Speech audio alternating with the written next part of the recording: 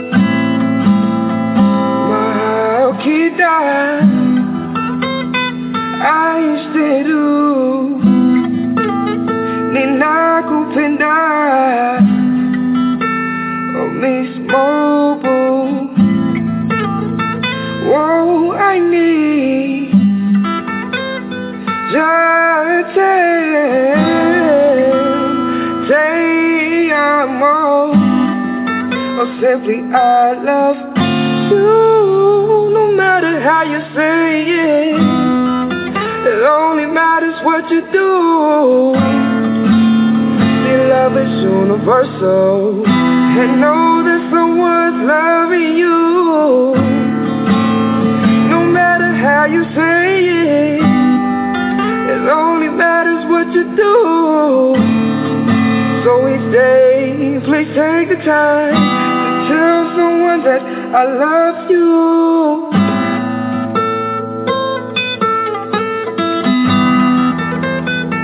I love you.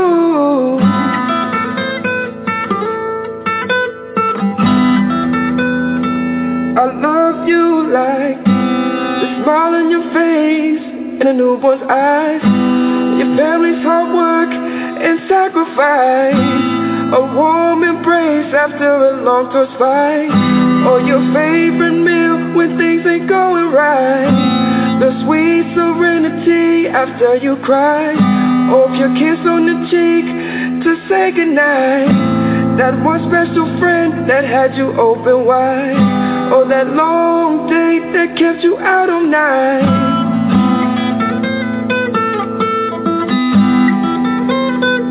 I love you.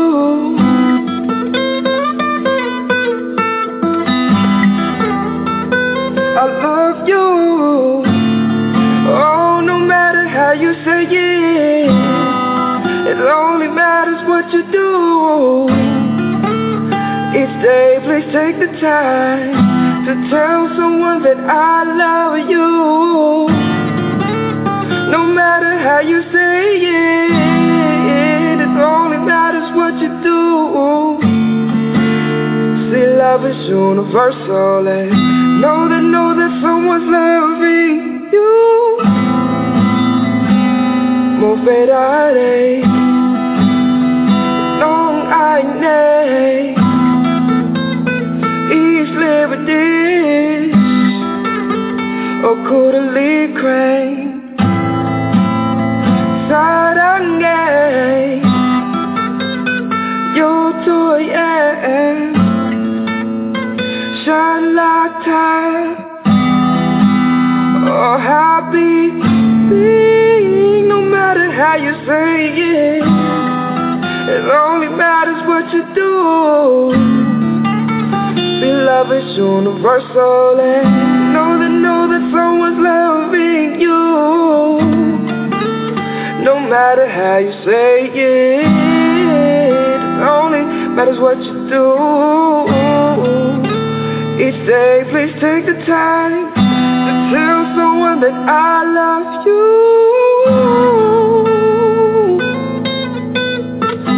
I love you.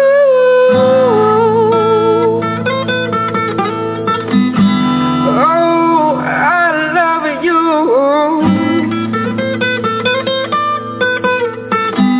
I love you.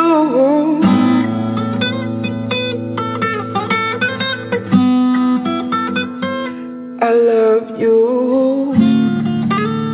No matter how you say it, it only matters what you do. Each day, please take the time to tell someone that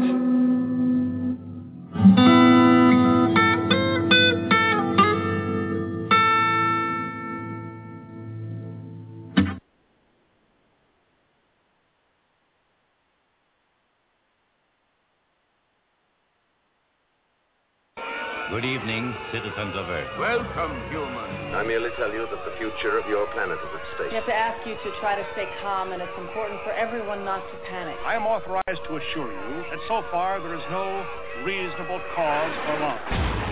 Listen. Do you hear it? It's getting closer. We have come to visit you in peace and with goodwill. We work for a highly funded yet unofficial government agency. Our mission is to monitor extraterrestrial activity on Earth. We are the Men in Black. You know what the difference is between you and me? I make this look good.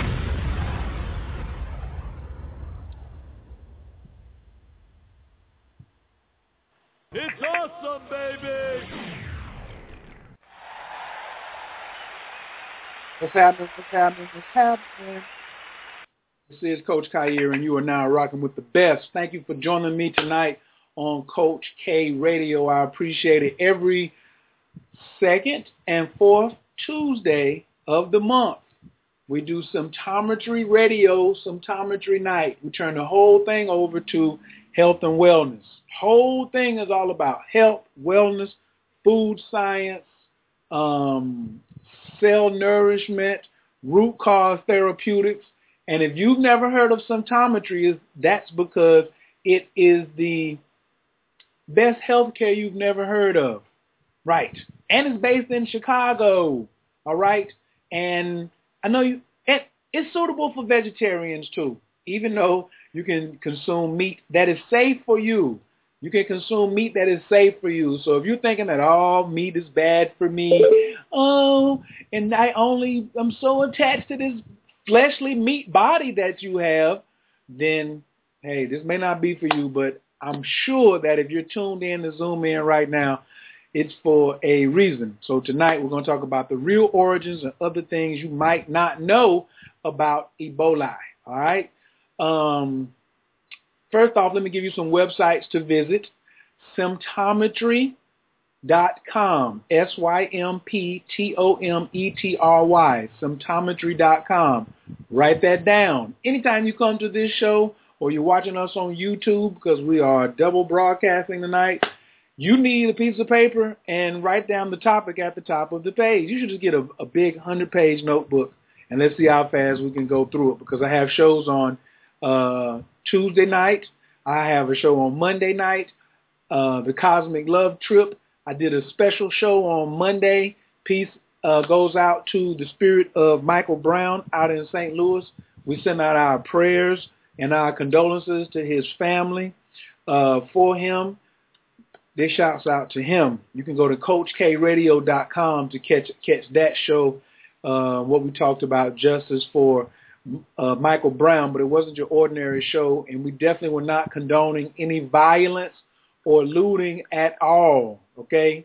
His family and his spirit needs nurturing right now and care. And if you are on Facebook and you're a friend of mine on Facebook, or if you're not, you can go to Khayr Love, Khayr Love on Facebook, and I have something that I created for Michael Brown that you can just print out on glossy paper or photo paper and put it on your altar for him, okay? And the instructions are on there if you participate in altar work. Everyone, I thought, had an altar. I know everyone needs to have an altar. Just like you were in church, or if you go to church, if you don't have an altar, go to church and put his picture on the altar for Michael Brown and for his family.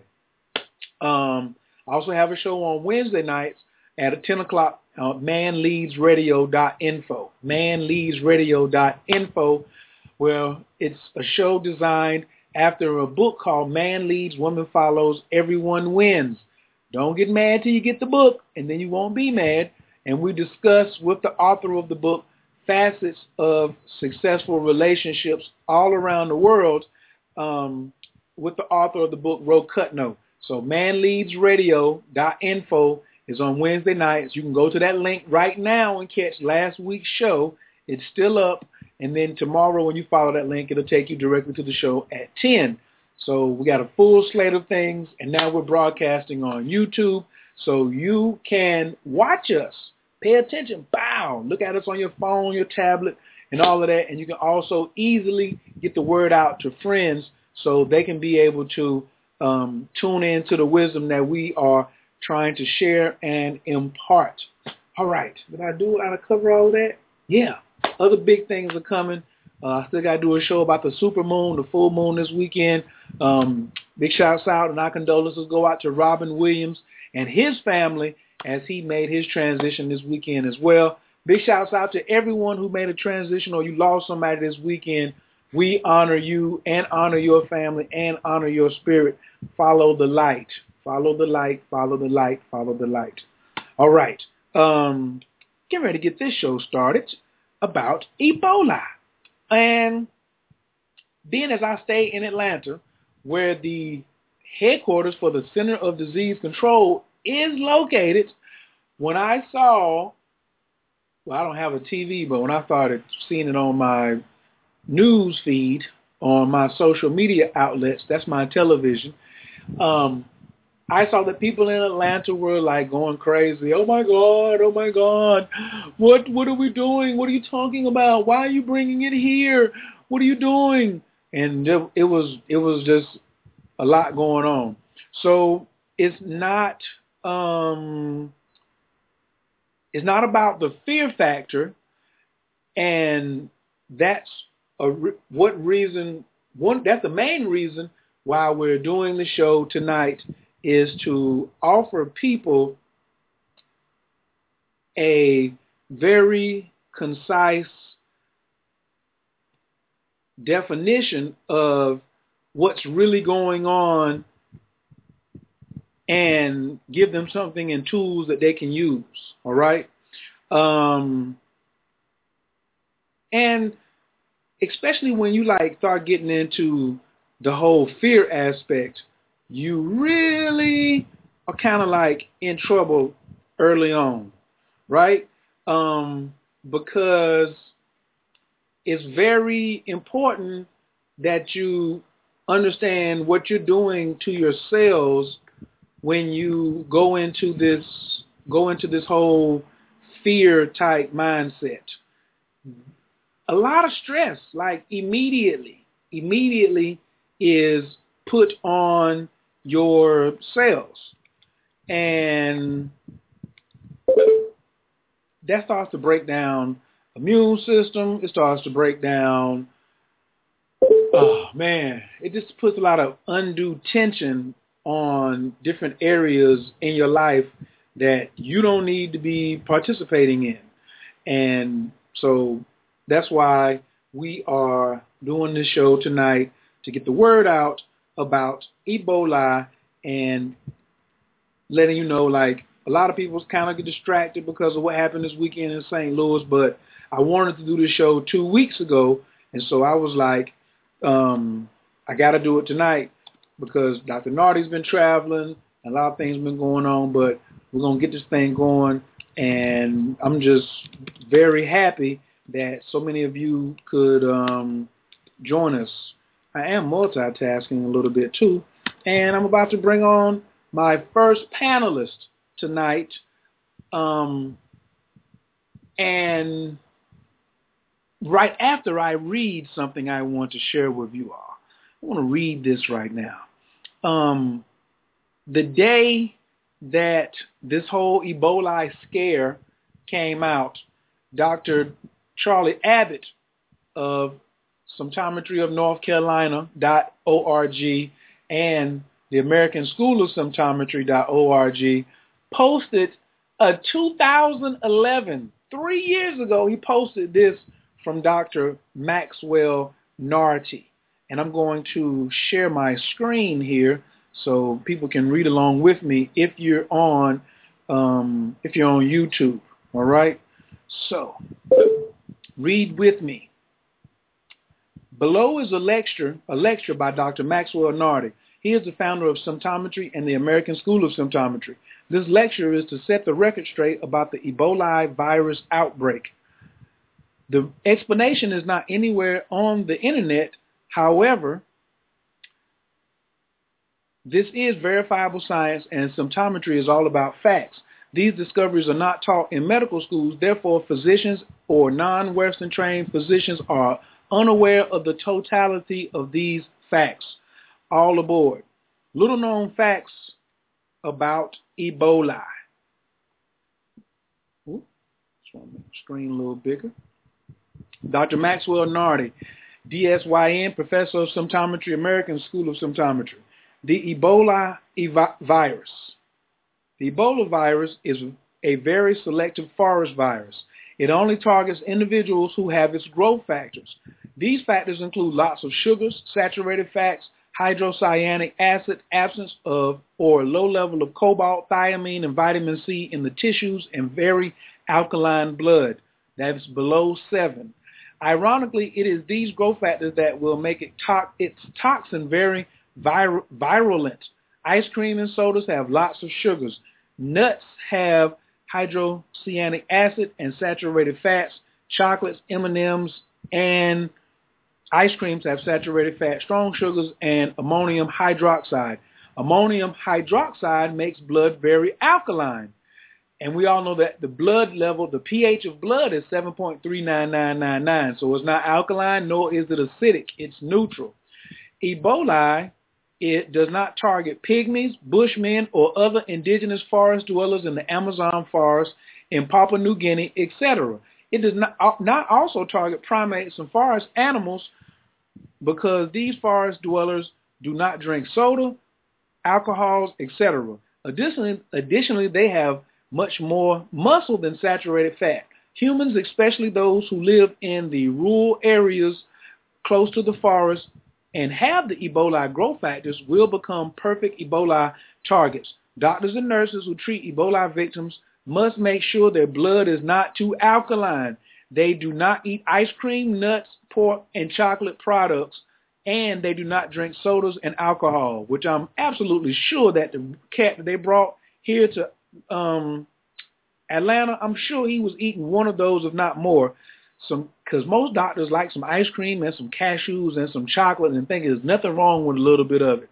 And I know he was drinking some type of soda, and he might like a glass of wine, but you can't do that when you're treating an Ebola patient. All right. Also, they must have a high level of cobalt, thiamine, and vitamin C in their tissue.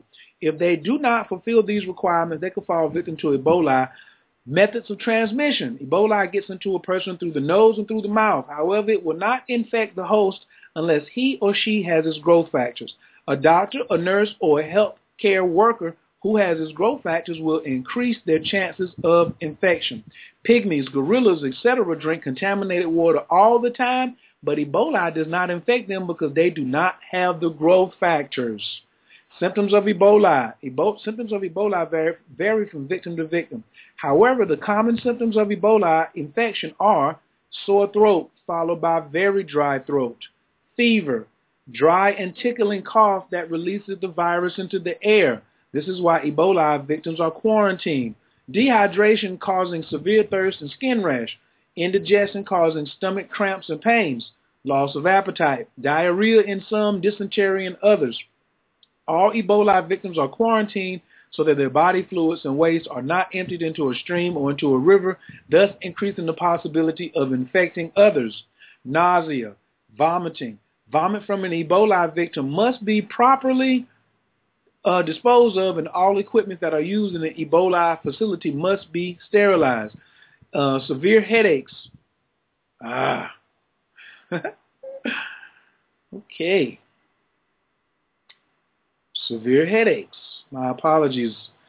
My page went away sooner than I wanted.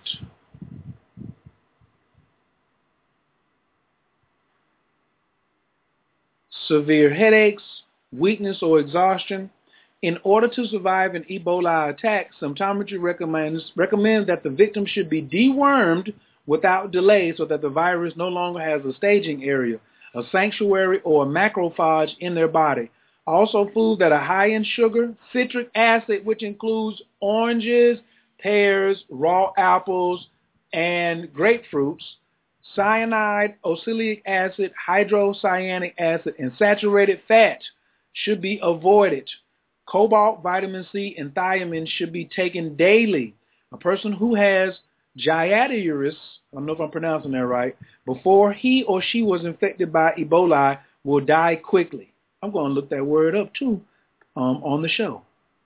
This is because the protozoan called Giardia causes symptoms similar to those of Ebola. It is a blood test that will differentiate Ebola from Giardiasis. In order to prevent Ebola outbreaks in the future, all the carcasses in the forest will have to be buried or burned.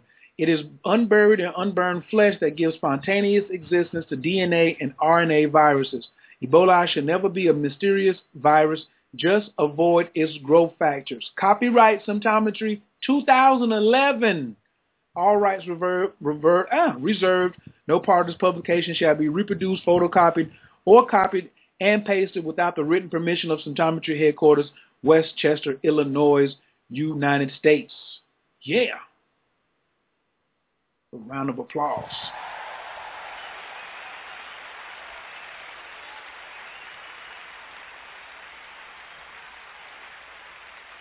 All righty. Without further ado, I have to bring in the brother, the friend, the husband, the scientist, the doctor of symptometry himself, who posted this. He didn't write it, but he posted it. And so I'm going to bring him in first. Please put your hands together for Dr. Charlie Abbott. It's awesome, baby! Dr. Abbott, how you doing this evening? It's a wonderful day, Coach. Wonderful day. Glad to be here, and hello to everyone out there in the listening audience. Feeling just fine, thank you. Thank you. What was going through your mind when you heard the Ebola news about, the doctor being brought to Atlanta, and it seemed like there was a scare movement going on across the news, and people started being nervous. And how were you able to get your hands on such important information so quickly?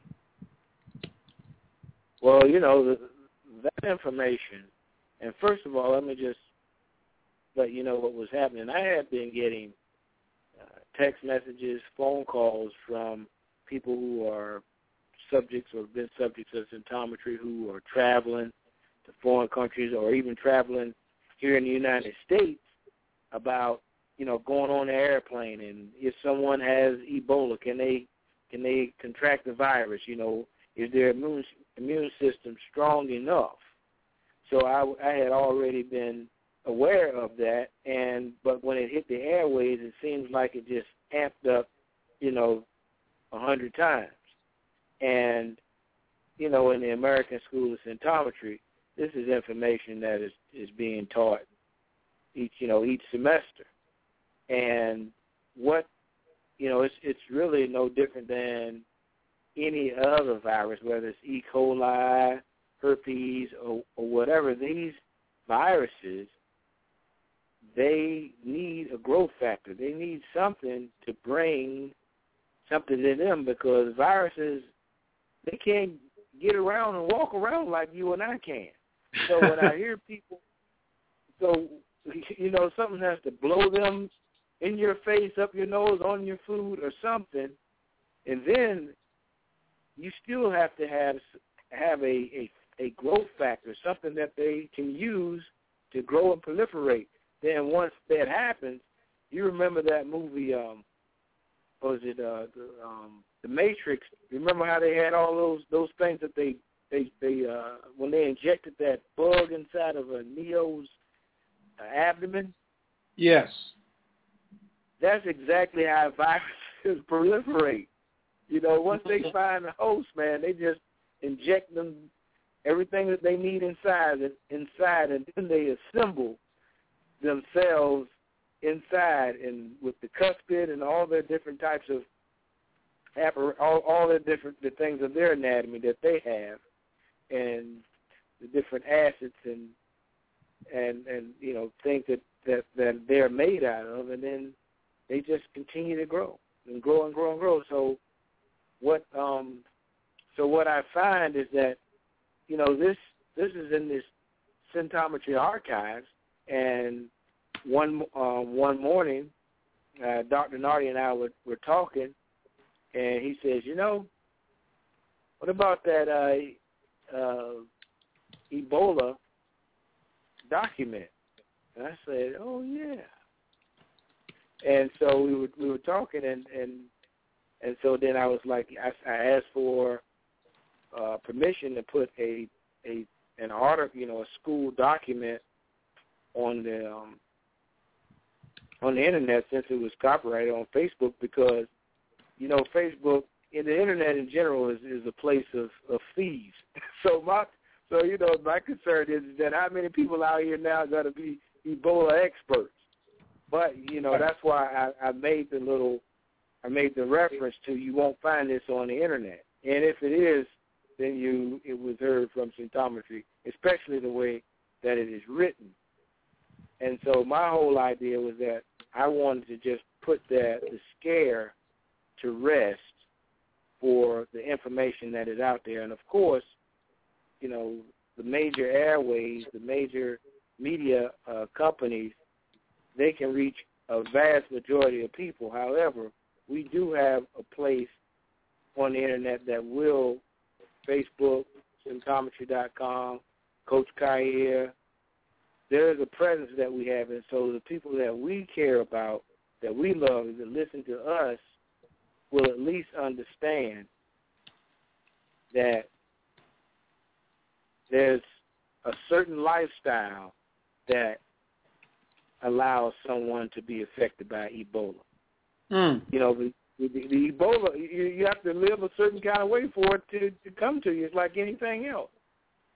I mean, we live a certain kind of way, and the way that we live, we don't attract certain things to us. But if we have a certain type of energy or a certain type of, we exhibit a certain type of behavior, then like will find us, and same thing. And therefore, there are many people who have been around Ebola that don't get Ebola. But then there's someone who can come along who's never been exposed to it but has a lifestyle that Ebola can benefit from based on their biochemical makeup, and voila, there it is. Voila. That's it. And so that has been that was the reason why I posted it. And it's a strange looking virus. To me, it kind of looks like a light bulb, but the shape of it. But those are things that you can only see under an electron microscope. But you could but it definitely has a shape. All viruses do. They have a certain characteristic. And looking at Neo and the Matrix, you can see exactly how Hollywood uses science, scientific facts, or the pictures or the images from the microbial world, and use them in special effects. So many of these horror movies or grotesque looking things that we see in commercials and stuff are actually pictures of the microbial world with eyes and a mouth, of course. Wow. You make a really good point there. I'm pulling up the picture now, and I'm sharing it on my screen on YouTube. And right, some of them look like the and sign. You know how like when you write and up at the top of it, it looks like the and sign, like somebody's trying to tie a slip knot right there. Oh yeah, they have some very interesting shapes. I see that right now. Definitely. Well, we can't do the show alone. I want to bring on another one of our esteemed guests tonight, hanging out with us as usual from her sacred spot. Y'all please put y'all hands together for Dr. Elizabeth Weiner. It's awesome, baby! Good evening, Dr. Weiner. Thanks for joining us tonight. How you feeling? I'm good, Coach. Sounds like you are. Dr. Abbott, hello. Oh, absolutely. I'm feeling marvelous. I'm feeling marvelous tonight. Really excited about the show. Excited to be back in the saddle. We had a 5-week month last month, so now we're getting back into. No, we're still in all. Yeah. Well, I don't know. Yeah. Whatever it was, we had a long break since our last show, so I'm just happy to be back in it. So, Dr. Weinig, you've heard me sit here and run my mouth a little bit during the introduction. Tell me your thoughts and any experiences that you may have had with Ebola, and what was the feel that you were having as a scientist, really as a symptometrist and a scientist, when you heard like the scare, quote unquote, the scare? Did your phone start ringing? Did you have any patients start calling you that were worried? I didn't have any text messages or phone calls, but I can tell you as a medical doctor and going through various different aspects of that, whether it was in residency or actual practice, there has never been any discussion about why a person would contract any kind of virus. And it was pretty common knowledge that, just like you were saying, not everybody gets Ebola virus. Not everybody who's living near a forest or even in the forest gets Ebola virus. And so for symptometry to have gone through the research and the understanding, it's really I don't know. Amazing is not even the right word for it. When there's an understanding of why this happens and a path is shown to someone to prevent it from happening, I guess the more amazing thing to me is that when a person finds out about this, that there still isn't the action plan for how it's going to change. How it's going to change their life, because the vaccines and the vaccine cure, because that's also in the news lately, that this new Ebola vaccine is going to be released now for 2016, I believe, and this doctor who came from Africa and the nurse who came from Africa in quarantine at I think it's Emory University, if I'm not mistaken, in Atlanta, have gotten some sort of special treatment. So the discoveries of symptometry are sort of clouded in the same old paradigm that we're just waiting for a vaccine to be discovered to save us, when the truth is that the vaccine doesn't offer any long-term benefits. It will promote an immune response, but that doesn't mean a person has their own long-term immunity to Ebola or any other virus for that matter. So yeah, I guess the more amazing thing is that even with this knowledge, people aren't stepping up and doing it. Perhaps because, well, how many people in the U.S. live next to a forest or live in a place where there are monkeys? Not many. But, symptometry or any of us can only do what we do. This kind of what you just said about they're making a virus, but it's not going to last. It sounds like the show we had on the flu, the flu shot, where every year the flu seems to be getting smarter and smarter. Is this? Well, I don't want to I don't want to make it a direct scientific quote, but are you could I almost interpret as what you're saying as the new virus that they're saying is coming out is going to be something like a new flu virus, like an amped up flu virus? Yeah. Ultimately, this vaccine will not give a person lifetime immunity from Ebola, and there's also a fairly high incidence, probably 5 to 10%, which is fairly high, of people who actually contract the disease from the vaccine itself or have major side effects because of how the vaccine is made. Vaccines are made using aluminum as what's called an adjuvant. Aluminum stimulates the immune response. Anybody who's getting aluminum injected into their body will show an immune response. And that's what's been used to define what's called efficacy in vaccine lingo. But efficacy is not the same as a term called effectiveness. If a vaccine is effective, it confers long-term immunity in a person. And there hasn't been the research that has shown any long-term effectiveness for any vaccine. Exactly. You got to change your lifestyle, folks.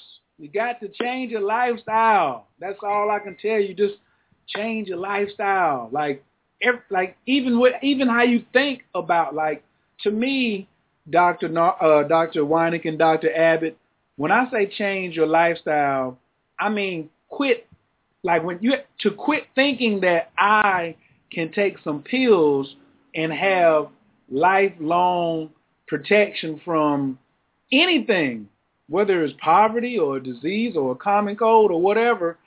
That's a change in lifestyle. It's starting with the mental. Start with the same way that you got here. Your brain started forming first and then the rest of the body. You got to change your mind first. And that's what we're doing on this show, is giving you information to digest in the mind so it can start to come on down and just filter into the rest of the body. But yes, Dr. Weinig makes an excellent, superb, very clear point about how we have to do some major changes when it comes to our thinking and our lifestyle concerning our health and wellness. Now, because I know he got a lot to say, because I got a lot of alley-oop questions, I'm going to need Dr. Weinig and Dr. Abbott for y'all to put on your asbestos suit. I have a lot of rocket fuel that I'll be pouring directly on the fire tonight, especially because the person who we're about to bring on is from the home continent of where people are saying, it must be an African thing. So we're going to address every part of this tonight. We're going to address the scientific aspects of it, and we're even going to address the racial aspects of it, or overtones or undertones of it. So it's going to be hot this evening, so you might want to take your shirt off, take your shoes off, and back away from the speakers a little bit, because it's about to get inflammatory up in here. Please put your hands together for my friend and yours. Some people call him Dr. N, Uncle Nartey, C. Joe N, Grandmaster. Some of them just call him just plain old Dr. Nartey. He's a very humble spirit. I mean, I love him with everything I got. I love him like some nice French bread or some nice fresh pancakes with agave, like I had for breakfast today. I had pancakes with agave and sardine stew with grits. You know what I mean? I was just throwing down. I know Dr. Abbott's mouth is over there watering right now, like, look at that boy go. But I love him just like I love eating good, healthy food. Y'all please put y'all hands together for Dr. Maxwell. It's awesome, baby! Dr. Nartey, welcome to the show this evening. How you feeling? I'm doing good. I landed just a few hours ago, and I just drove, and I just got ready for your show. I heard that the show was going to be about Ebola, so I went to the shower quickly and got ready, and then I'm here. I'm doing fine. Okay. Appreciate that. Now, I hope this is not too short notice for you. I'm just messing with Dr. Nartey when I say stuff like that. You are ready to discuss it, aren't you? Yeah. Oh, yeah. Yeah. Mm-hmm. Okay. Good. I opened up the beginning of the show by reading what you wrote in 2011. Not last week, not last month, not the other day when the doctor arrived in Atlanta, but you wrote this back in 2011. Like, this is something that you had already had your eyes on and had done extensive study and research in. Can you please tell me when Ebola first came on the radar for you and how long you've been studying it and what led you to even write this text back in 2011?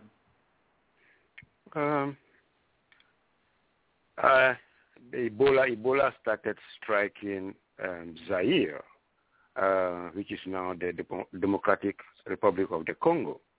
And don't forget that I was born in Libreville, on the sea next to Libreville. So my first citizenship was that of Gabonese. And there's a lot of equatorial forest that spans Gabon, Douala, Cameroon, and all the Congos, the two Congos, and all the way down to Bujumbura. So there are a lot of gorillas over there. And there are a lot of pygmies. And what I noticed was Ebola was affecting people in the rural areas, people close to the forest. But these were the people who were eating ice cream. These were people who were drinking sodas. In other words,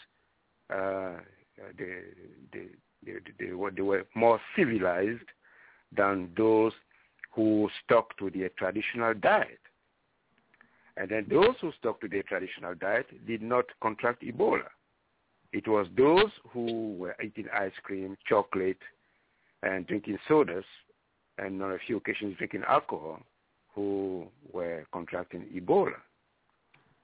So that was where I started making this my own project to find out why people in the Congo, people in Cameroon, people in Gabon were not contracting Ebola, and only a few were contracting Ebola. So that I made this my personal project, and then I found the answer. You see, if blood becomes too alkaline because of the chocolate, there's M&M everywhere now. You go everywhere in West Africa, there's M&M. There is chocolate. There's chocolate ice cream and all that. And then in Ghana and in Côte d'Ivoire, formerly Ivory Coast, they pride themselves of being the largest cocoa producing country in the world. The cocoa that is cultivated is not the same as chocolate. The people have been misled to believe that cocoa is chocolate. No, chocolate is made from cocoa, but all the ingredients, all the chemicals, and the preservatives that are added to make chocolate, these have been left out of the radar completely. And I said, no, the best thing is to go back and study, deconstruct chocolate and know what is in chocolate, deconstruct ice cream and know what is in ice cream, because there is something that the Ebola virus is looking for. There is something that the Ebola virus is looking for. Why is the Ebola virus so selective? It is very, very selective. And it is targeting only people who are eating certain foods. Now, these doctors and these nurses who are contracting Ebola, after a hard day's work, when they go back to their quarters, when they go back to their hotel, what do they eat? What do they eat? You see, I was at a reception with orthopedic surgeons, and what did they serve? What did they serve? For dessert, different flavors of ice cream. Different flavors. So, Dr. Nartey, well, what about you? Are you all right? Oh, no, I'm fine. I've drunk some water. I'm full. Are you sure? Yes, I'm full. And they were just going after this flavor, after that flavor, and that is all they were doing. Don't they know that there's a connection between the chemicals in the food you eat and the growth factors of viruses? Don't you know this? Well, as Dr. Wanek said, and Dr. Abbott also said, there are growth factors. We in symptometry, we study the growth factors, the root of the problem. The root of the problem. This is what I discovered, and then I said I have to do something about it, and this dates back to 2011. So was symptometry ahead of the world? Well, it's up to you to judge. But what I discovered, I said, let the world know about it. Those who want to read it, fine. Those who also do not want to read it or are not prepared to read it now, well, let them take their time and read it later. That was what I did. So it is not an African thing. It is not racist. No, it is just lack of knowledge. It is just lack of knowledge. And there is nobody who is ready to put this at the forefront so that the whole world should know about it. So I said, okay, let me go ahead and do it. And that's what I did. And that was as far back as 2011. Thank you. Well, you know, the first question, before we even get into the science, is we're going to attack the myth right now. Some people have called me and said, well, you know, they made Ebola in the laboratory just like they made AIDS in the laboratory to kill Africans and black people for population control. That's what they said. I don't know whether you heard it or not, but I have some people in some circles, they said it was created in a laboratory to kill black people and Africans just like AIDS was. When you hear that, what are your feelings and your comments scientifically? Well, thank you. I don't have any feelings, and all I'm going to say is Ebola is a virus that comes out of spontaneous generation. And if you bury the carcasses, dead animal remains, if you bury the carcasses or you burn them, you are not going to have any virus. Nothing, none whatsoever. But if you allow them to decompose, if you allow flesh to decompose, then what will be left, you are going to create a fertile ground for the sudden eruption of different viruses, RNA viruses or DNA viruses. This has nothing to do with the white man. The white man who is after us, he is killing us. That is not true. That is not true. I am not white. I am black, and I'm originally from West Africa. Therefore, I am not saying anything to favor the white. All I'm saying is the scientific truth, and that's it. There is no myth to it. No one can say it as powerfully and as strongly as I do. I've said it, and that's it. All right, there we go. We done that now. That's what I'm talking about. Because I ask you because I sometimes get tired of what I call mythological healthcare. Mythological healthcare, meaning that it's healthcare run on myths, and it's a reason why people say, "Oh, this is my reason for not changing my diet. This is my reason for not changing my lifestyle so I can live in optimal health. This is my reason for not nurturing my cells."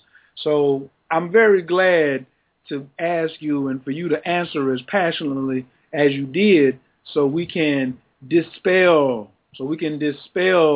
some of these this mythological mannerism of trying to, live our lives without real scientific research. Thank you very much.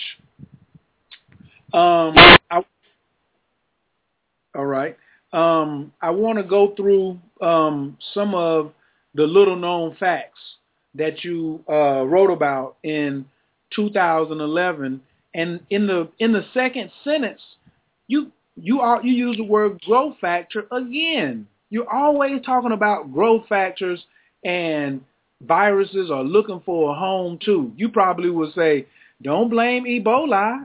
God made Ebola. He's looking for a home too. Can you talk about, talk about Ebola as if it was a person, and a growth factor is an apartment building in a person's body? Can you talk about what Ebola is looking for to move in and to become effective? Yeah. Don't forget that, in Ghana, just like in many parts of Thailand and many parts of Saigon and all that, people grow with pigs. People live with pigs, side by side with pigs, and the people raise chicken. People raise turkey, and sheep, goats, and all that. And then what struck me was the sheep, the goats, the chickens, the cats, the pigs, the dogs. These are domesticated animals. Ebola does not touch them at all. And the worst of the worst are the pigs. The pigs will feed on anything, everything, including even excrement. They will feed on anything. And Ebola leaves the pig alone. And the piglets alone. What is in humans? What is in humans that really makes them so attractive to Ebola? What is it? It was very easy to find out. The doctor in Zaire who died, what was his diet? You go back and study the person's diet. This man was eating nuts. He was eating nuts. What is in nuts? Hydrocyanic acid. The virus needs hydrocyanic acid. The difference is, I did not study microbiology to the point where I would spend a whole year, dissecting viruses and then know what their growth factors are and all that. I leave that to the full-time microbiology scientist. If somebody paid me for 3 years to be doing this and give me a good salary, I will be able to come up with a whole lot more. But I'm a symptometrist and a therapeutic scientist. I don't have too much time to spend in the lab to study only one thing. So the growth factors that I discovered are very simple. Soda, too much sugar. Alcohol, that depresses the immune system and allows streptococcus to control the whole human body and produce leukocidin, which is a toxin that kills white blood cells. And here you are without white blood cells. What will your immune system be like?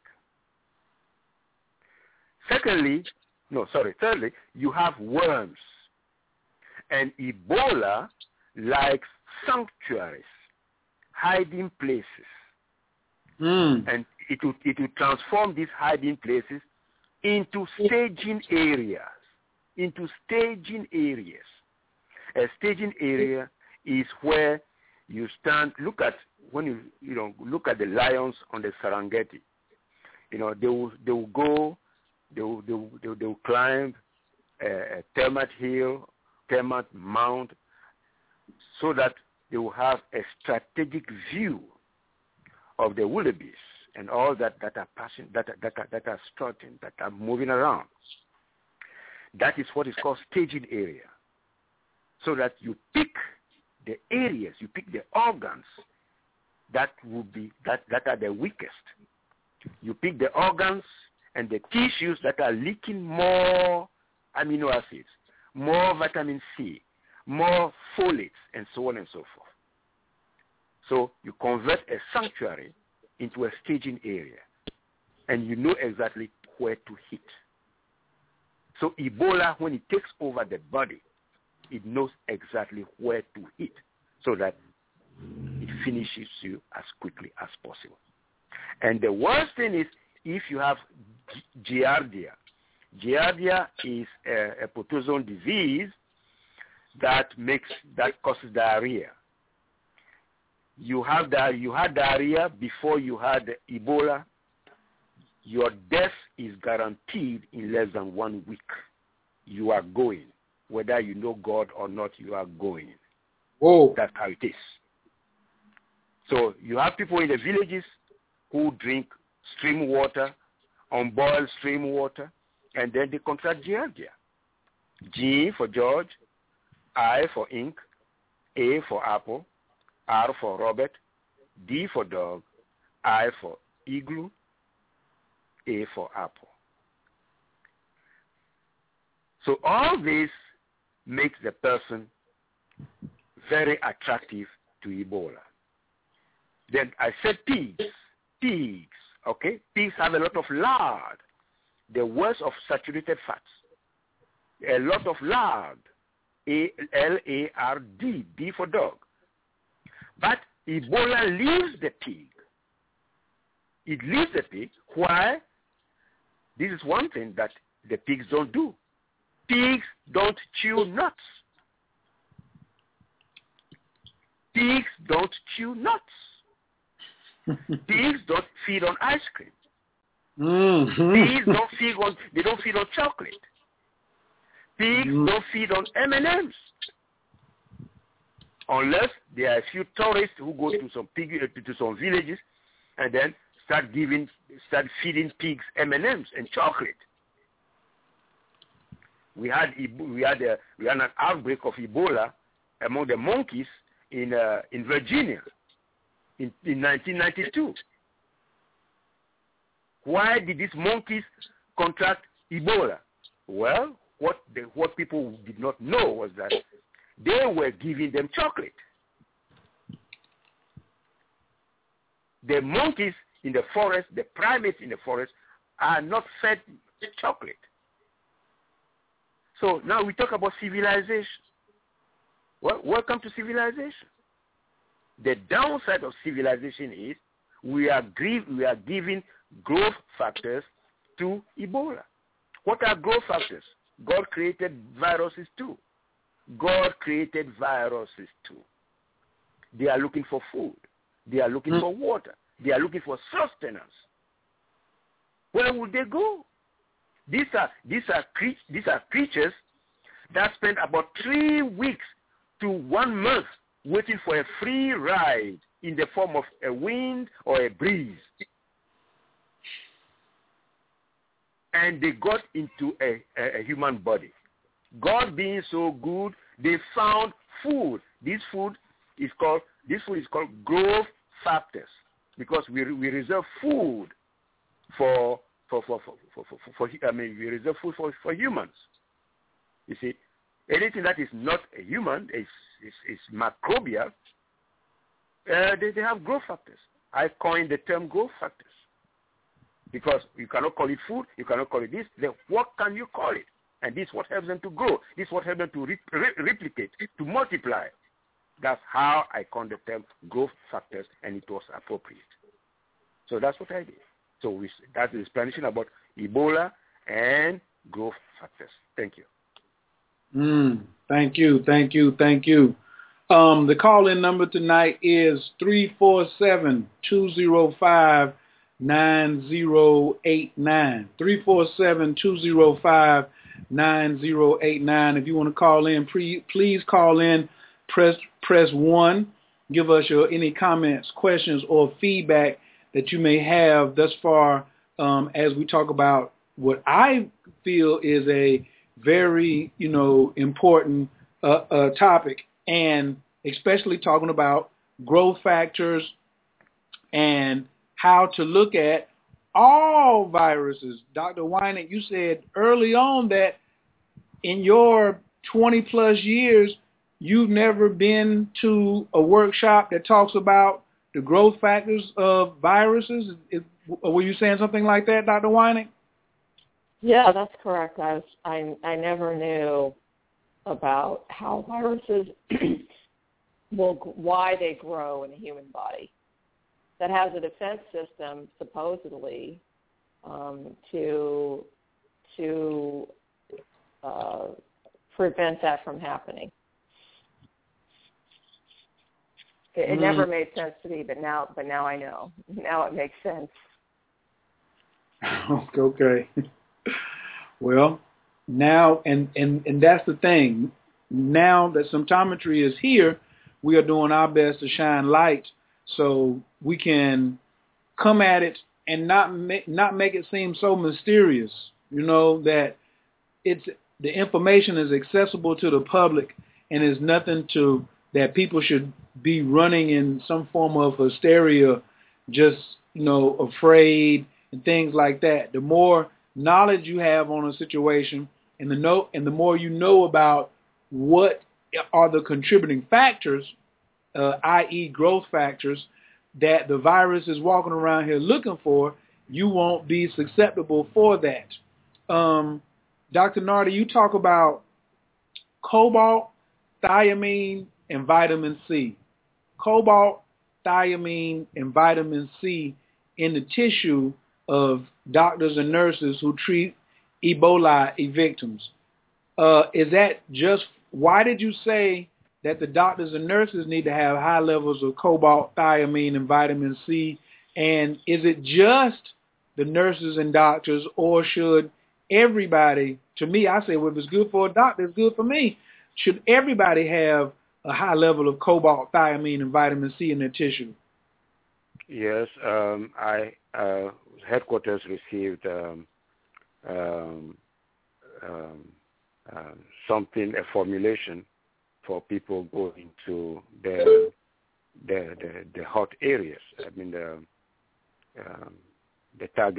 Ebola target areas. Some going to Sierra Leone, 2 going to Liberia, and then we had 1 going to Guinea. So they needed a package from Symptometry. So they left the United States with their package. They had cobalt, they had thiamine, which is vitamin B1, and then we had ascorbic acid, which is vitamin C. And now the ratio had to be well done so that vitamin C, which is ascorbic acid, does not end up destroying tissue. Ascorbic acid is very caustic if it is not done properly, if it is not formulated properly. Cobalt is very important because that is what the axon uses to fire the neurotransmitter so that the dendrite receives the neurotransmitter as a signal. It's very important. If you are low in cobalt, Ebola will know right away that you are vulnerable. So doctors, nurses, and healthcare workers who handle Ebola must have a higher level of cobalt, thiamine, and vitamin C, and in that ratio, 3-to-1, 3-to-1, 3-to-1. Cobalt should always be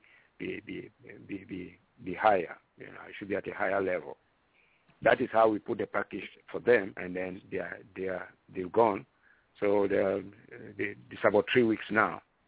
It's about 3 weeks now, and then that's what they are. Now we have Médecins Sans Frontières, Doctors Without Borders. We heard that they will be contacting us, but we've not had any requests yet. So that is how we are dealing. Don't forget that the United Nations staff are also traveling there. But the United Nations staff that are traveling there were the volunteers, the United Nations volunteers. they also requested something from Symptometry headquarters. Wow. So for people who maybe the general public hasn't heard of symptometry, but you're telling me that the United Nations has heard of symptometry. Yes. I don't forget that when I was in New York, Oxygen gave so much publicity that they know so much about what we do. So even though the General Assembly, with all the politicians and all that, are not aware, the technicians in the various committees, and they know what Symptometry is capable of doing, thanks to that exposure. Yes. All right. I know I wanted, is it all right if I share some of the information I received in the last 6-month course with the American School of Symptometry Health Certification course about where people can attain cobalt to keep their cobalt levels high? Yes. Mm-hmm. You can get cobalt from eating certain fish, and these are wild in nature, not the farm-raised. Salmon, tuna, halibut, herring, flounder, perch, sardines, mackerel, and trout. Salmon, tuna, halibut, herring, flounder, perch, sardine, mackerel, and trout. All right? Those are some safe, consumable fish that you can eat to assist you in keeping your cobalt levels high. All right. Thank you, Dr. Nartey. Let me see here. Dr. Abbott, am I missing anything? You got any rocket fuel you want to throw on here real quick? Well, going back again to our point on growth factors and how it's so overlooked and really unfounded in the sense because I was at a seminar, with PhDs and physicians and all types of healthcare practitioners on both sides, and chocolate was being, basically propped up as a food for longevity. I mean, to actually say, okay, you should eat it, but even though it has some good properties, the oxalic acid and the high alkalinity, it far outweighs it. And the thing is to present information or to even ask a question about that and about other cycles that the body uses to regulate itself, it's almost like we're standing there by ourselves. So for anyone who is listening and wants to know more information and learn more information, the American School of Symptometry is a excellent place and a great source of information, because the information that you'll be gaining will be it'll be the first time you've ever been exposed to it. Now, to think, most people think that chocolate, Swiss chocolate, all these different chocolates. I mean, you think about how large that industry is, and yet there are people with certain diseases that are consuming the things that's actually further causing their diseases to be, to grow and to stay alive.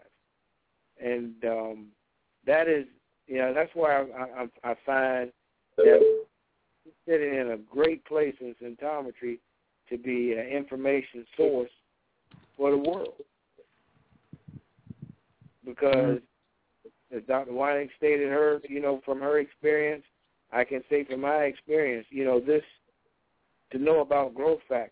I got a message from someone today, something they was dealing with, and they had gone to see their physician, and, they just yesterday they ate 3 chocolate bars. then, right away they ended up with a challenging situation. And, they think, oh, well, I can eat salad, lose weight, and, I'll be healthy. Or I'm a vegetarian and I can be healthy. And a lot of this information that we get, you can see it on the television shows, and it'll be purported as, oh, this is a great thing to eat, but not knowing the downside of nutrition. And if you don't have the downside of nutrition right now, and if you're on this show or you happen to download it and listen to it later, let that be one of the first books that you get this week, or any book on health that you get your next reading, because the downside of nutrition is an eye-opener, and it will definitely start you on the right track. Because other than that, it's just like what everyone else says about health. Oh, this is good, that is good. And that's not necessarily the case. Exactly. Don't just listen to the rumor mill or let Google be your doctor. You can find some things on Google, but some things you can't find on Google. So trust a real symptometrist, a real scientist when it comes to getting authentic information. You can obtain the books Downside of Nutrition and What to Consume on the website symptometrybooks.com. Symptometrybooks.com. You're just going to scroll down. You're going to see the definition of symptometry, philosophy and concepts, a little bit about the founder, and then no disease is incurable. Then keep scrolling and you will see the new book combos that we have available. Optimal Women's Health, along with the Downside of Nutrition and What to Consume with Optimal Women's Health. And then there's the Ultimate Women's Health combo, as well as other specials that we have. The books can be purchased individually as well as in combos. So I encourage everyone to please go over to symptometrybooks.com. Also, you can scroll down and catch all of our podcasts live, well, not live, but all of our shows are recorded, and most of them are on that page if you want to go all the way back to the first show. All right. Dr. Weinig, do you have any more rocket fuel? I may be leaving something out today because I got a lot of stuff going on. Do you have any rocket fuel you'd like to add to the conversation as well, or a question you want to pose to Dr. Nartey about the Ebola virus that I may have missed? Well, I just want to add a comment to Dr. Abbott, what Dr. Abbott was saying about the good things in chocolate that everybody supposedly is enticed by. Those things are called flavonoids, and there's lots of talk about flavonoids. You've got to have our flavonoids. You've got to eat our flavonoids every day. And work that has come out of the Linus Pauling Institute, which is a fairly well-recognized research institution in Oregon, and the European Food Safety Commission, which is an independent body that reviews all sorts of health claims, looks at labels, and moderates or modulates labeling laws in Europe, have demonstrated that flavonoids are rapidly excreted in the stool of people consuming them. They don't have any specific work that's done in the human body. And if there are flavonoids that are circulating in the bloodstream, they're rapidly metabolized and excreted by the liver. So then the question is, wait a second. If everything is coming out, if 95% of these flavonoids are coming out in the stool, what good are they doing here? The subtlety is, and now we get into a discussion about energy, chemical bonds in flavonoids have energy. And what is being extracted from the flavonoids is energy, if a person has an enzyme surplus. But all chemical bonds have energy, and get your energy from somewhere else, not from the flavonoids that are coming with all sorts of health disruptors. I could probably ask 95 doctors who are lining up at these meetings, because I've been there too, to eat their dark chocolate Hershey's, the Hershey's little dark chocolate pieces with the walnuts and the pecans and the coconut and all those things. And to ask them how chocolate is actually made, that chocolate that ends up in their stomach, they wouldn't know. Chocolate starts out very acidic. It grows in a pod. It's very acidic. Then it has to be fermented. It's still acidic. Then it has to be alkalinized, because when it's acidic, it's very bitter. Then it has to be alkalinized with the ammonium chloride and then roasted to take even more of the bitterness out. So if one follows the steps and just asks more questions about how these products are actually made, and then get to the end like, wait a second, I'm taking a food that's extremely bitter, and if we look at natural law and natural history, bitter foods are bitter substances, not just foods, but things that are very bitter are tasted in very small amounts at the back of the tongue. Bitter foods are poisons. They're said to the back of the tongue because there will be a gag reflex that's initiated to spit it out before it goes down into the stomach.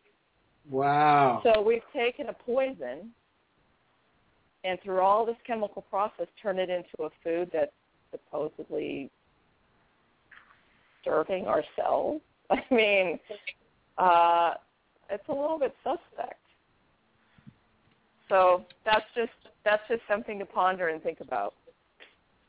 Can you give me the name of that? You said it was a European research organization? The European Food Safety Commission.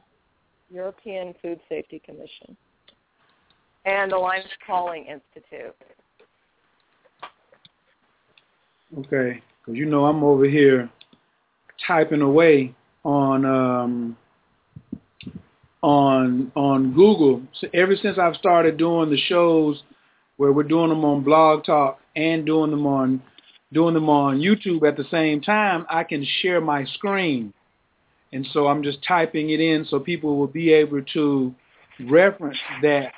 So you can type in flavonoids and European Food Safety Commission.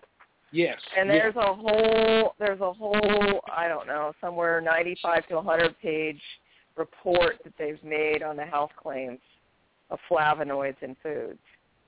And effectively they're baseless. I mean, bottom line is they're baseless claims. Baseless claims. So now, Doctor, this is an exhibit of Dr. Weinig's psychic abilities, because I was about to ask you, the site I just found, it says world's healthiest foods, flavonoids, and then it says what can high flavonoid foods do for you, and then it said what events can indicate needs for more high flavonoid foods, right. And then it says source of flavonoid foods, and as I read them, I know that none of these, I'm going to ask Dr. Nartey. Well, no, I'm going to just ask Dr. Weinig. I'm going to ask all of you who are on the phone tonight as food scientists and therapeutic scientists and symptometrists, do you eat apples, apricots, blueberries, pears, raspberries, strawberries, black beans, cabbage, onions, parsley, pinto beans, and tomatoes? Which one of these is in your regular diet, Dr. Abbott, Dr. Nartey, and Dr. Weinig? I eat onions, and I eat, well, that's it. Of all those you mentioned, I eat onions that have been cooked. Okay, Dr. Nartey. And I do use parsley. I use parsley not as a therapeutic beverage, but I do flavor food as I'm cooking it with parsley. Okay. Dr. Nartey and Dr. Abbott, did you hear anything on there that's in your cupboard or your refrigerator? Parsley, yes, but only as a therapeutic drink. Cooked onion, yes. Pinto beans, the last time I ate pinto beans, even though it is recommended, but the last time I ate pinto beans was about 6 months ago. So I eat my small navy beans, and that's it as far as the legumes are concerned. And that's it. So everything that they mention over there, the health disruptors outweigh the nutrients, and even flavonoids, as Dr. Warnick rightly pointed.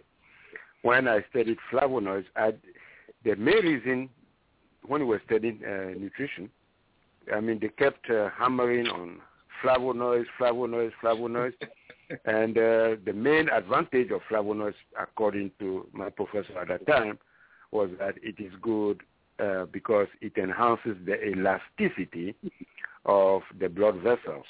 And by enhancing the elasticity, a person will not suffer a stroke, and a person will not have an aneurysm, and all that. Well, if that is the case, then how do you juxtapose this with lipid peroxides?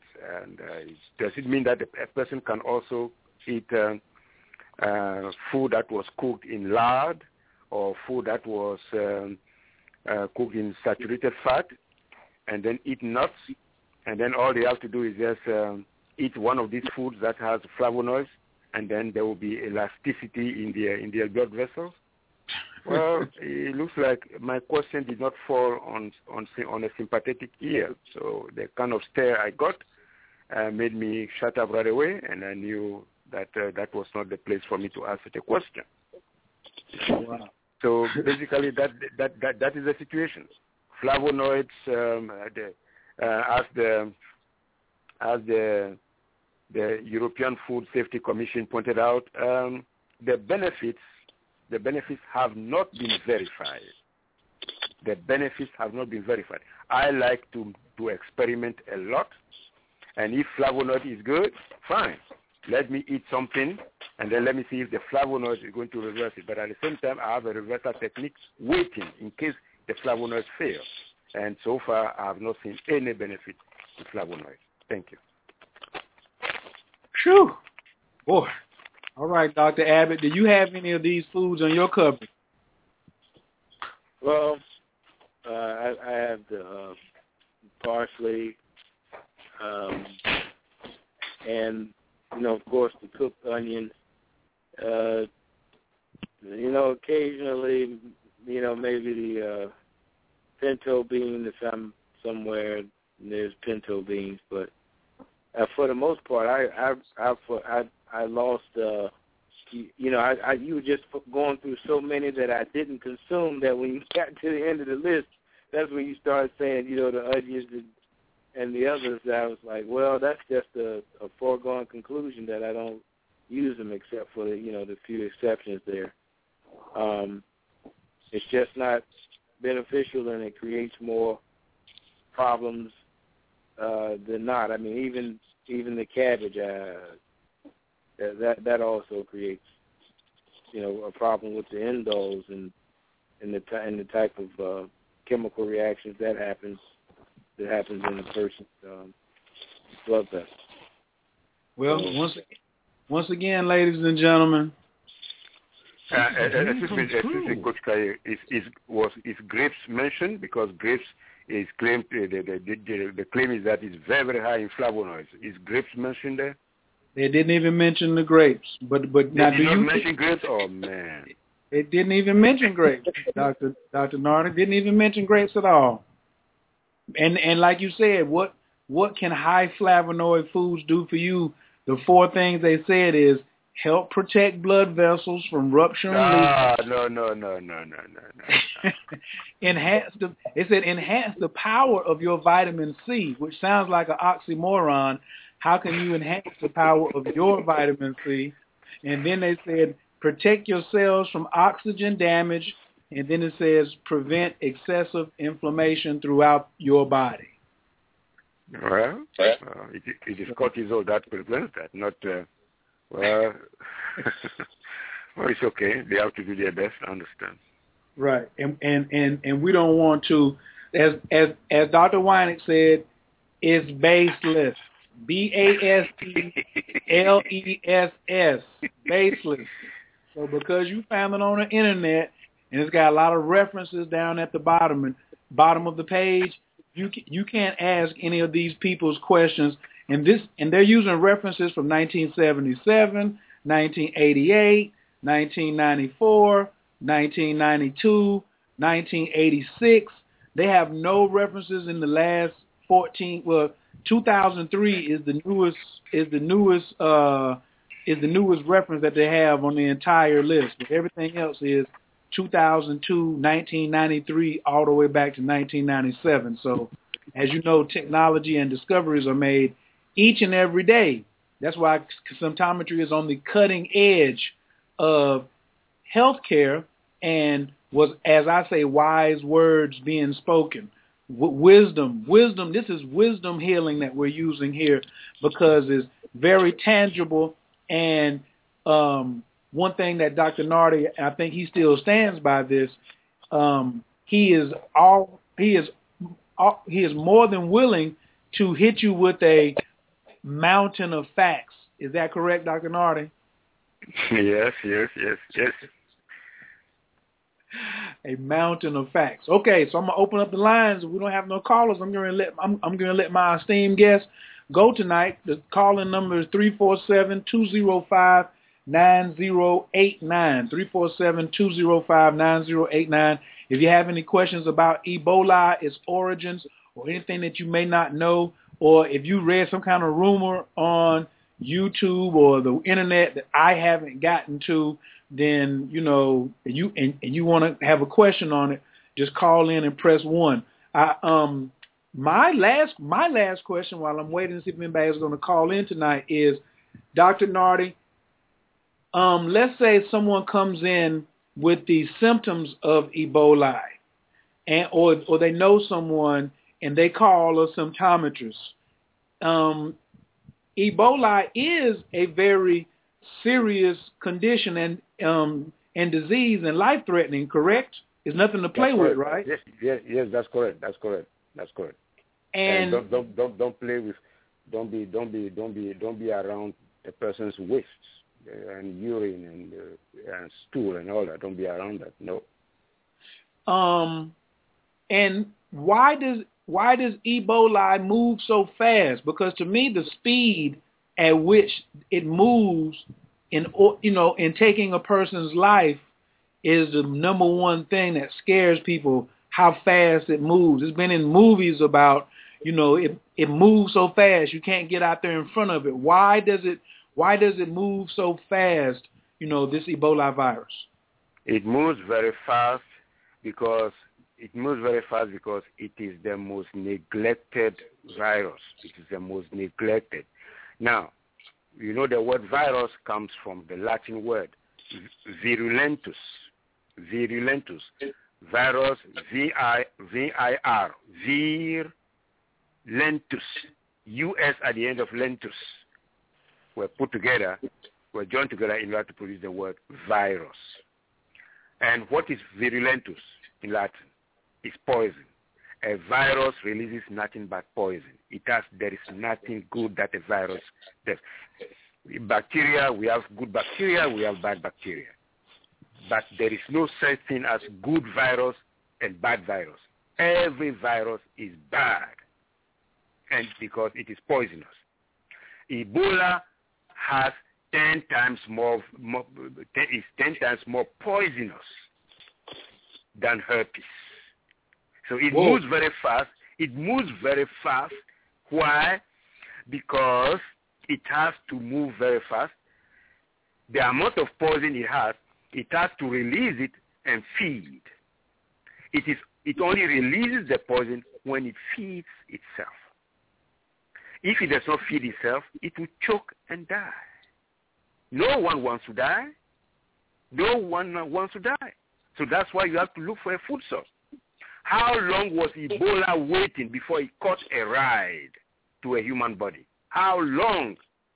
2 years, 3 years. And now it has the opportunity. Why wait? Why wait? This is why Ebola is so aggressive and is so destructive. If you are attacked by Ebola, the first thing you do is look for Streptococcus. Get a particle for Streptococcus. 2, remove the worms, the pinworms, the tailworms, the flatworms, the roundworms. Remove them quickly so that Ebola stops having a sanctuary in your body. If you have a tapeworm, oh my God, that would be an ocean liner for Ebola. So the best thing is just prevent it completely, Or if you have it, make sure that you get rid of it, because you will be among the earliest casualties, the earliest, if you have the tapeworm. So it is this technical know-how that will enable a symptometrist to deal with every case of Ebola that presents itself. Doctor, I'm looking at an article from August the 1st of 2014, and it says the World Health Organization warned that the outbreak of the Ebola virus that has killed more than 700 people in West Africa was spinning out of control as the disease spread outpaced efforts to contain it. Why can't the World Health Organization contain it? They have a much larger budget than Symptometry does. Why can't they contain it? That's correct. That's why I said technical know-how. The knowledge that we have here in Symptometry, they don't have it. They don't have it. If they had it, they would have done things differently. But look at them. They are targeting the virus. They are not targeting the growth factor of the virus. You see, if a pile of garbage is sitting at the street corner for 3 weeks, you have blue flies, yellow flies, green flies, and worms, and so on and so forth. So what will you do? In Symptometry, we will say, remove the pile of garbage from there, and all the flies will disappear. They will not remove the pile of garbage. They are going to buy insecticide for blue flies, insecticide for green flies, insecticide for orange flies, red flies, and then the following week, more red flies are back, and so on and so forth. Woo! I'm going to say this because this is my show. This is the express opinion of the executive producers of Coach Khayr Radio and Original Native Radio, and are not the opinions of Symptometry or anyone officially associated with that. I just want to say that before I say what I'm going to say. It sounds like me, they're working ass backwards. That's my opinion as the host of the show. They're working ass backwards. To me, that's what that sounds like. But, you heard it here first. World Health Organization, stop treating flies and move the doo-doo. Move the trash. Go after the growth factors.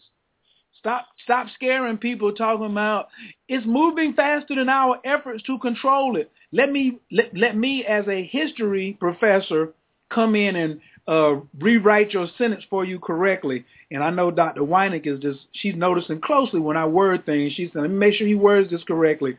The sentence should read, this outbreak is moving faster than our technological efforts can move to control it. Did I get that right, Dr. Weinig? Did I phrase that correctly? Dr. Weinig? Well, Coach, okay, she one may thing have. I did. Go ahead, Dr. Abbott. Yeah, go ahead. I do want to, follow what Dr. Nartey said in regards to when he was, at his at the scientific presentation conference, how they were eating ice cream and they tried different flavors and different varieties of it, and the same thing can be applied.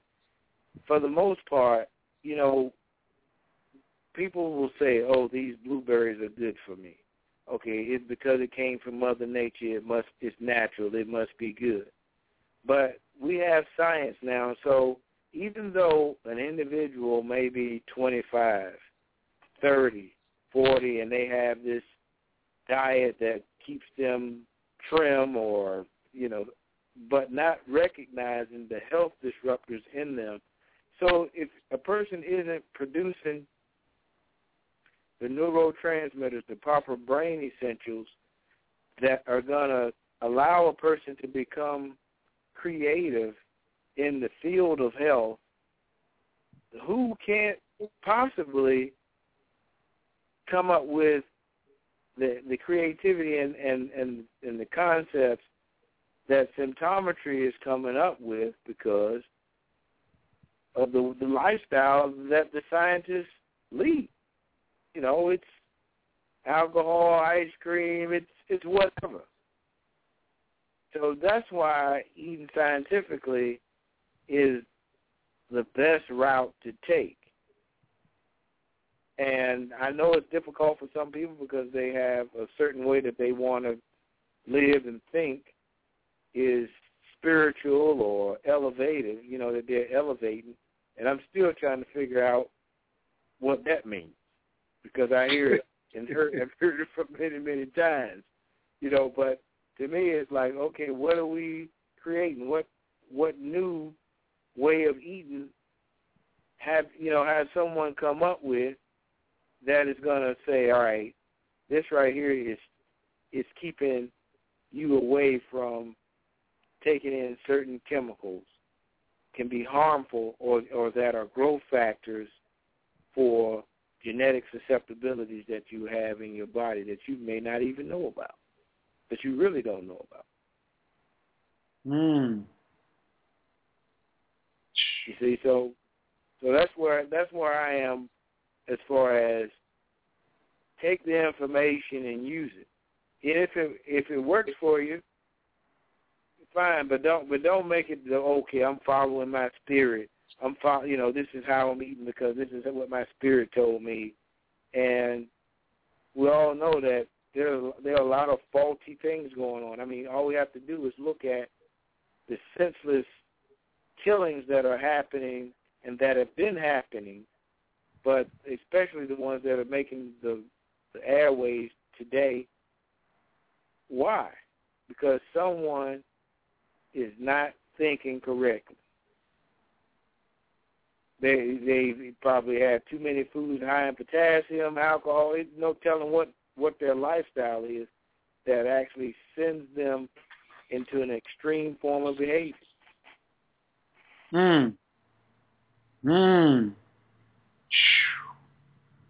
Boy, I hear that all the time. That one's a big one right there, saying my spirit led me to do this. That's a whole, I don't even know what to title that. My spirit led me. That's a whole nother show. Like, and see, that's really some old barn burner rocket fuel right there. Like, I mean, I know you're trying to get me to step on some toes and some necks, but I'm gonna have to sleep on that one and go do a little work on that one. I thought I saw somebody raise your hand. Please press 1. I think it may have been the 843. Somebody had a question or a hand raised. Just press 1 and we'll bring you on before we get out of here tonight. But Dr. Abbott, you make a very valid point. Dr. Nartey or Dr. Weinig, have you ever had someone come to you and their justification for eating something was, my spirit led me to eat this, or I know what's right for my body? Have you ever, have either one of you experienced that in your years of practice and treating people? People don't use those exact words, but they'll term things like it just tastes good or it feels good when I eat it. But beyond that, there's not any sense of direction as to how food really is affecting them. I have had people say, well, God wouldn't have put anything on this earth that isn't good for me. Oh my goodness. That's a fairly common thing. Did you tell them, did you quickly suggest poison ivy to them as a salad? Did you quickly I haven't thought about it, but that's a good comeback. Quickly too, just say no thank you and tell them to keep it for themselves. Dr. Abbott, Dr. Nartey, how about you? Have you heard that explanation before? Yes, but unfortunately, the one who felt very strongly. You remember I told you about the raw foodist who suffered from who had chronic hemorrhaging from the bowel. I told him to change his diet, and he refused, and he left this world terribly. He was the one he was the first person who told me that, well, God put everything here to feed us. That's what he told me. God put everything here to feed us. So honestly, I was so angry with him that I snapped. And usually I don't do that, but sometimes people push me to the edge, and the only way for me to react is to make them reason a little bit. I said, have you ever, where do you live? And he told me, live in Florida. And I said, okay, fine. Okay, why? Okay, between one city and the next, is there, do you drive by scrub, bushes, and forests or something like that, where there is an overgrowth of all these plants? And then he said, oh, yes. Okay, why don't you pull over, get out of your car, and go and cut a few leaves from all these green, all these leaves that are there, all these plants that are there, and go home and cook that for your meal, for your lunch or for your dinner. Oh no, I can't eat that. No, why can't you? What you said, a moment ago, is it not contradictory? Didn't you say that God put everything here to feed us? Why don't you go and cut that grass over there and go and boil it and eat it? Then this man was quiet. This is how I make people reason. But unfortunately, it was too late for him. That's it. Wow. All right, y'all come at Dr. Nartey with that science. He's a little more gentle. Learn his technique to try to be a little more cordial. Sometimes I snap myself. I had in the past an incident or snap myself. I'm working on it, Dr. Weinig. I know when you see me, I'm all cool, calm, and collective and jovial. But not every now, but there have been incidents in the past that I have had some experiences where I need to work on to try to curtail, try to curtail some of my expression. I'm just going to say it like that. I hope I use the right words. What did you say the words were that when you in the UN, Dr. Nartey, and you are translating and you don't want to tell somebody that somebody said something about their mama, you have to use what kind of words? No, we had this habit of softening the blow. So we soften the blow. You don't use the exact words because there's too much tension in the world already.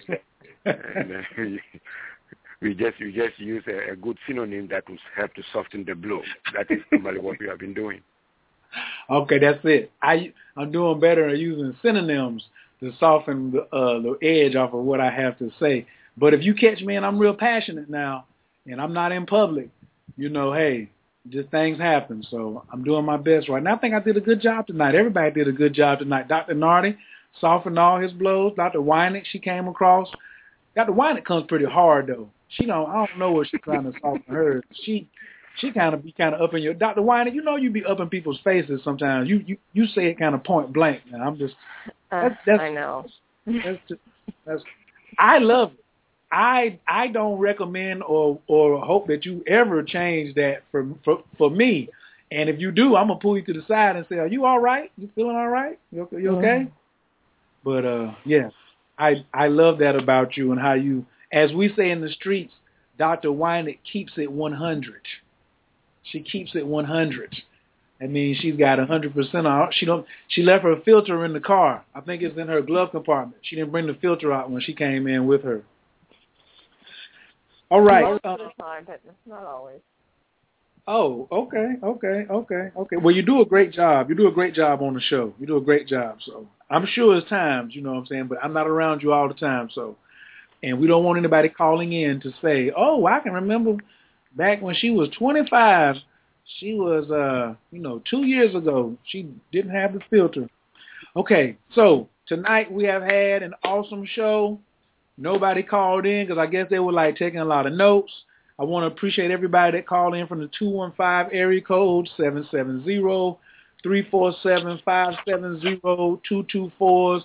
I see everybody from all over the United States, all over the world. I do see somebody from a Neptune and a Pluto area code.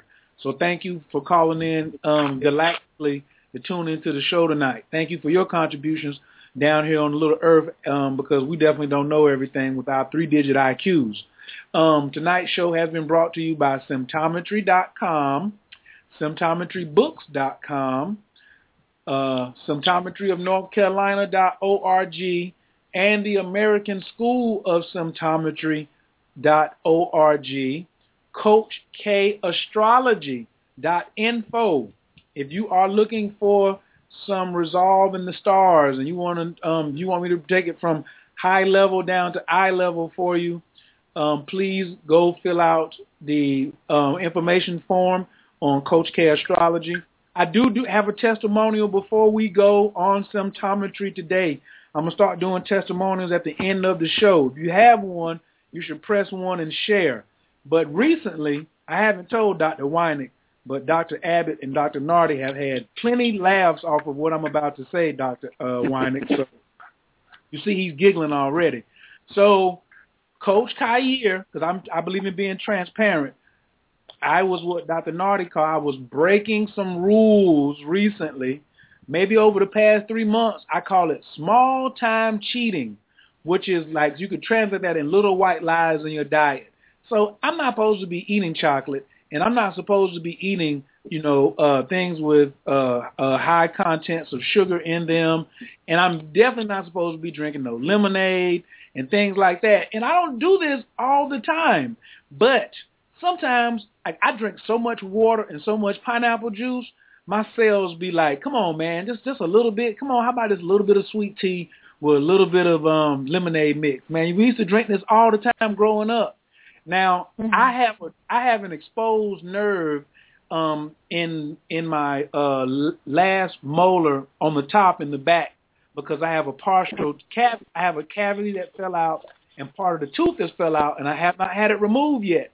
So I've been working with Dr. Nartey for probably about 9 months on toothaches, just to make sure this toothache stays in place. But I am not allowed to cheat or break the rules now. You following me, Dr. Wynick? You following me? Uh-huh. I got you so far. And I have been, because you go to somebody's house. Because I'm just being real. You go to somebody's house and they offer you something and you're not there often. You might be there just like once a week or once a month. And they say, do you want a cup of coffee? And I say, oh, man, my enzymes are so high.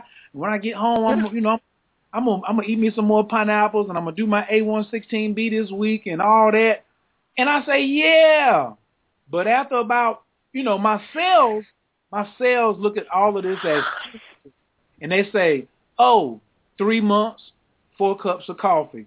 3 months, 6 chocolate chip cookies. 3 months, you made 1 trip to the melting pot and had a binge on decadence. We call it and I knew I was dead wrong for that now. I had a decadence binge at the melting pot. And the melting pot, ladies and gentlemen, I'm just going to tell you, as good as it tastes, it is not in your best interest. I'm trying to tell you, especially with tonight's show being on Ebola, do not go into the melting pot and get you a Sprite and just go in on all the chocolate and tomatoes and strawberries and cauliflower. They didn't even have no broccoli in there. They didn't even have no raw broccoli. Okay, so my cells started to send me signals last week coming through my knee. They came through my knee, which are bones, right? And then on Sunday, they just decided to outright retaliate after I had a gyro. I think it was Saturday or Sunday, but they just retaliated, Dr. Weinig. And they gave me the excruciating pain that I haven't felt probably since 1982 when I ran into a barbed wire fence on a motorcycle. In 1992, I dislocated my left shoulder, and the pain, I just wanted Jesus to come right then. I couldn't wait for the Bible or nothing. I needed it to happen right away. And this pain came in my tooth. I've never been pregnant or had a baby or nothing, but this has got to be the closest thing to a long-term pain. And it went from my tooth to my upper jaw to my lower jaw to my eardrum to a throb in my head that was worse than any headache I've ever had. And Dr. Abbott, bless his soul, talked me down off the ledge about 14 times because I blew his phone up.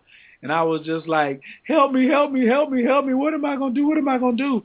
And I drank so much white tea, and I had a toothache particulate, and I was just taking my T cells particulate, and I was doing everything, and it would not go away. And then in like the 15th hour, because I laid in the bed from like 1 o'clock in the morning to 8 o'clock with no sleep whatsoever, just pain, hallucinations.